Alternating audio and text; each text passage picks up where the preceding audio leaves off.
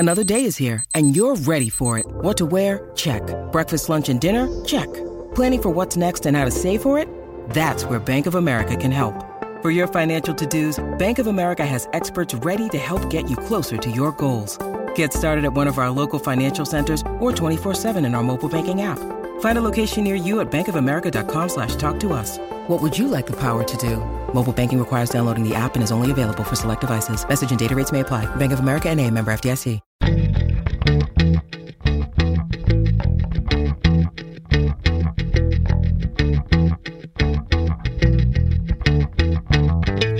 You're listening to All the Backlist, a weekly show about books that are not new. I'm your host, Liberty Hardy, and I'm little in the middle, but I've got much backlist. This is episode 12, and today I'm going to talk about a few great titles related to this week's new releases and more. Hello! Thank you, all you little ATBs, for your feedback about last week's episode. Turns out you really like little books, so I will definitely try and do that again sometime in the future, because awesome. Before we get started, I want to tell you about today's sponsor. It is The Thing with Feathers by McCall Hoyle. Emily Day believes in playing it safe. She's homeschooled, and she's probably the only girl on the Outer Banks of North Carolina who can't swim. Then Emily's mom enrolls her in public school, and Emily goes from studying at home in her PJs to halls full of strangers. To make matters worse, Emily is paired with starting point guard Chatham York for a major research project on Emily Dickinson. She should be thrilled when Chatham shows interest, but she has a problem. She hasn't told anyone about her epilepsy. Will she withdraw to safety or follow a dead poet's advice and dwell in possibility? Great new YA novel just came out this week, and we'll have a link to it in the show notes, and you can purchase it wherever books are sold. Again, it's The Thing with Feathers by McCall Hoyle, out from Blink, and we thank them for sponsoring.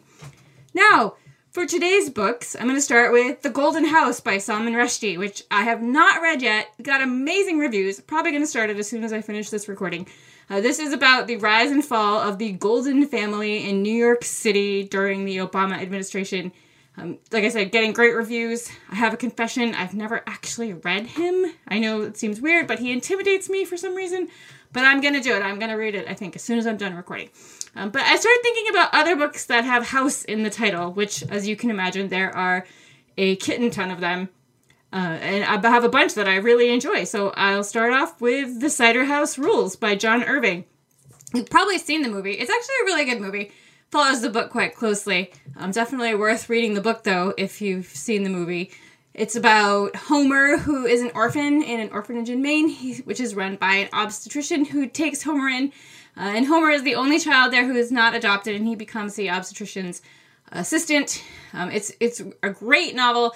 Lots of trigger warnings all over the place there. There's a lot going on, so just be careful when you approach that one. Another book with house in the title, because that's what we're talking about, is The Turner House by Angela Flournoy. It was a National Book Award shortlist and winner, finalist, whatever that part is, nominee. And she's a BR favorite. It's about a family in Detroit and some literal and figurative ghosts in their home. There's also, if you want to go a little spooky, The Haunting of Hill House by Shirley Jackson, which is a classic about 4 people who go to stay in Hill House. They all have different reasons for being there. One is into the occult. One is set to inherit the house. The house is spooky and does terrible things to them. There's also The House of Spirits by Isabel Allende. It's her first book and probably her most famous, about 3 generations of a family in Chile.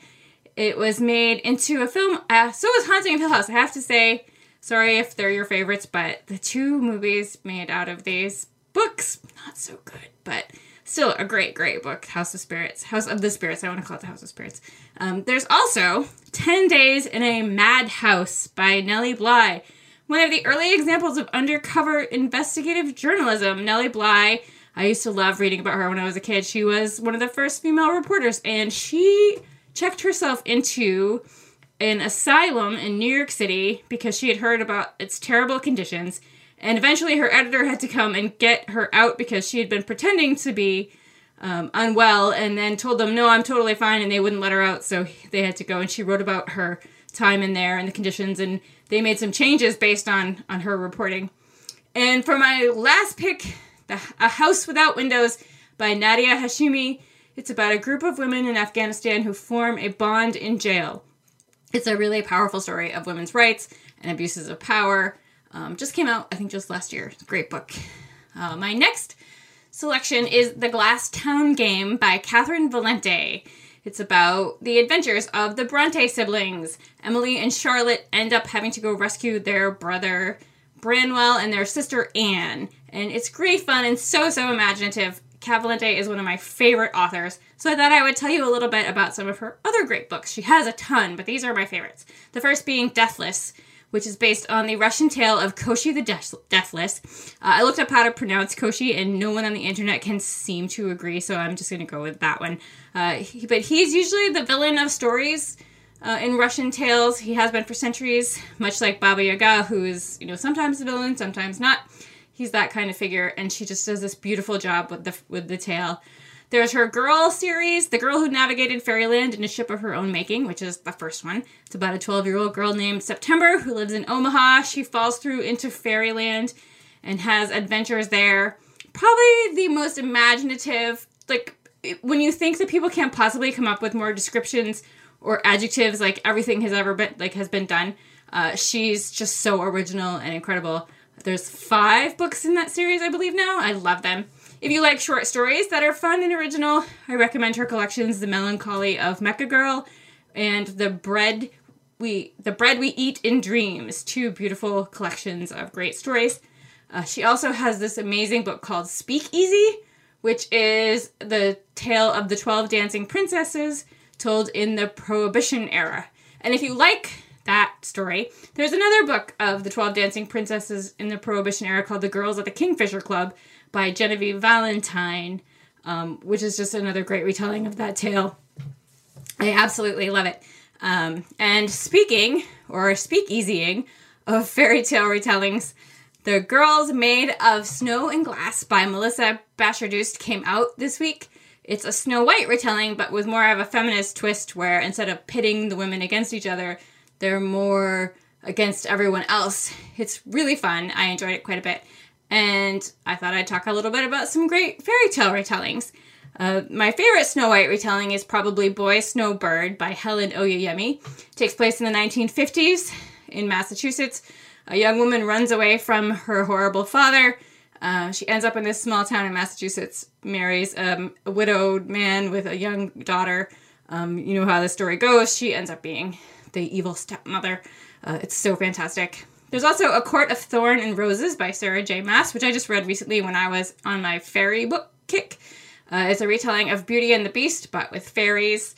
A young girl who ends up in this palace and with an evil fairy, or is he really?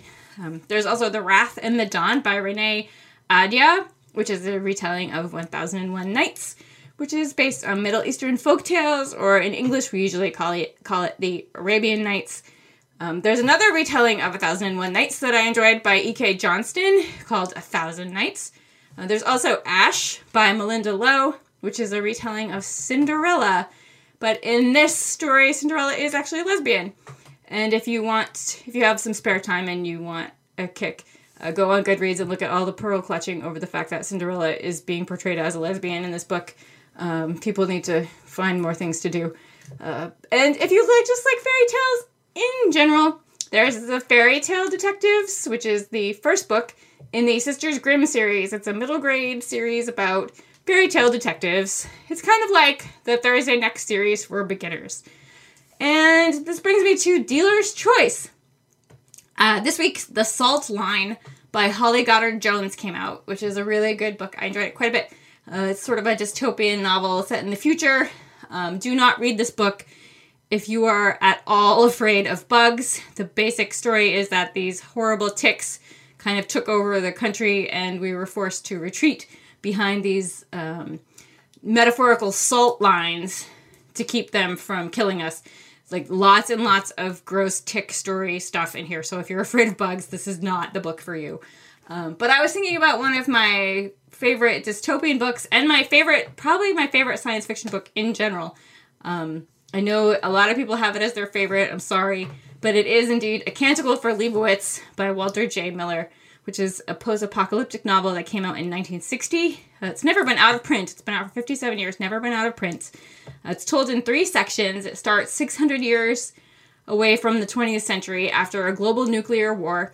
And after the nuclear war, there is a backlash against knowledge and technology. Like, people rise up saying, like, these scientists and all these brainy people came up with these nuclear weapons that ended up ruining the country. So they kill most everyone. It's called the simplification. And now, 600 years in the future, there's a religious order of monks founded by a man named Leibowitz. And one of the monks discovers his fallout shelter and he thinks it's full of religious relics, when in fact it's like his grocery list and some other stuff that was left there. And then the second part takes place in 3174, and the third part in 3781. I don't want to give any more away, just to say that it's absolutely brilliant. The end of the first section actually had me gasping. I was like, oh, I couldn't believe that happened. It's so, so good. And another quick thing, it is the 20th anniversary of Captain Underpants by Dave Pilkey, which just seems incredible. I can't believe those books have been around that long. Very often found on the banned books list. And I just wanted to mention that if you are trying to build a collection for your kids, 2 of his books, Cat Kong and Dogzilla, are great fun. They are picture books using images and photos, like cartoons, like a mix of them, to tell these silly stories. And if you like that, there's also Dragon Puncher by James Kulchaka, which is the same thing. Pictures and cartoons mixed together to make silly stories. Great fun for any collection. And that's it for me this week, book lovers. I'd like to thank our sponsor, The Thing with Feathers by McCall Hoyle, out from Blink. We will have a link to it in the show notes. You can also find a list of books I mentioned today in the show notes by visiting bookriot.com/allthebooks. If you're a fan of all the books and you want to give us a treat, you can leave a rating or review on Apple Podcasts. It helps other book lovers find us. If you want to talk about books or see pictures of my books or my cats, Steinbeck and Millay, you can catch me on Twitter at Miss Liberty, on Litzy under Liberty, and on Instagram at Franzen Comes Alive. I'll be back on Tuesday with my better half, Rebecca Shinsky, and all the books to tell you about the week's great new releases. Have a great weekend, kittens, and happy reading.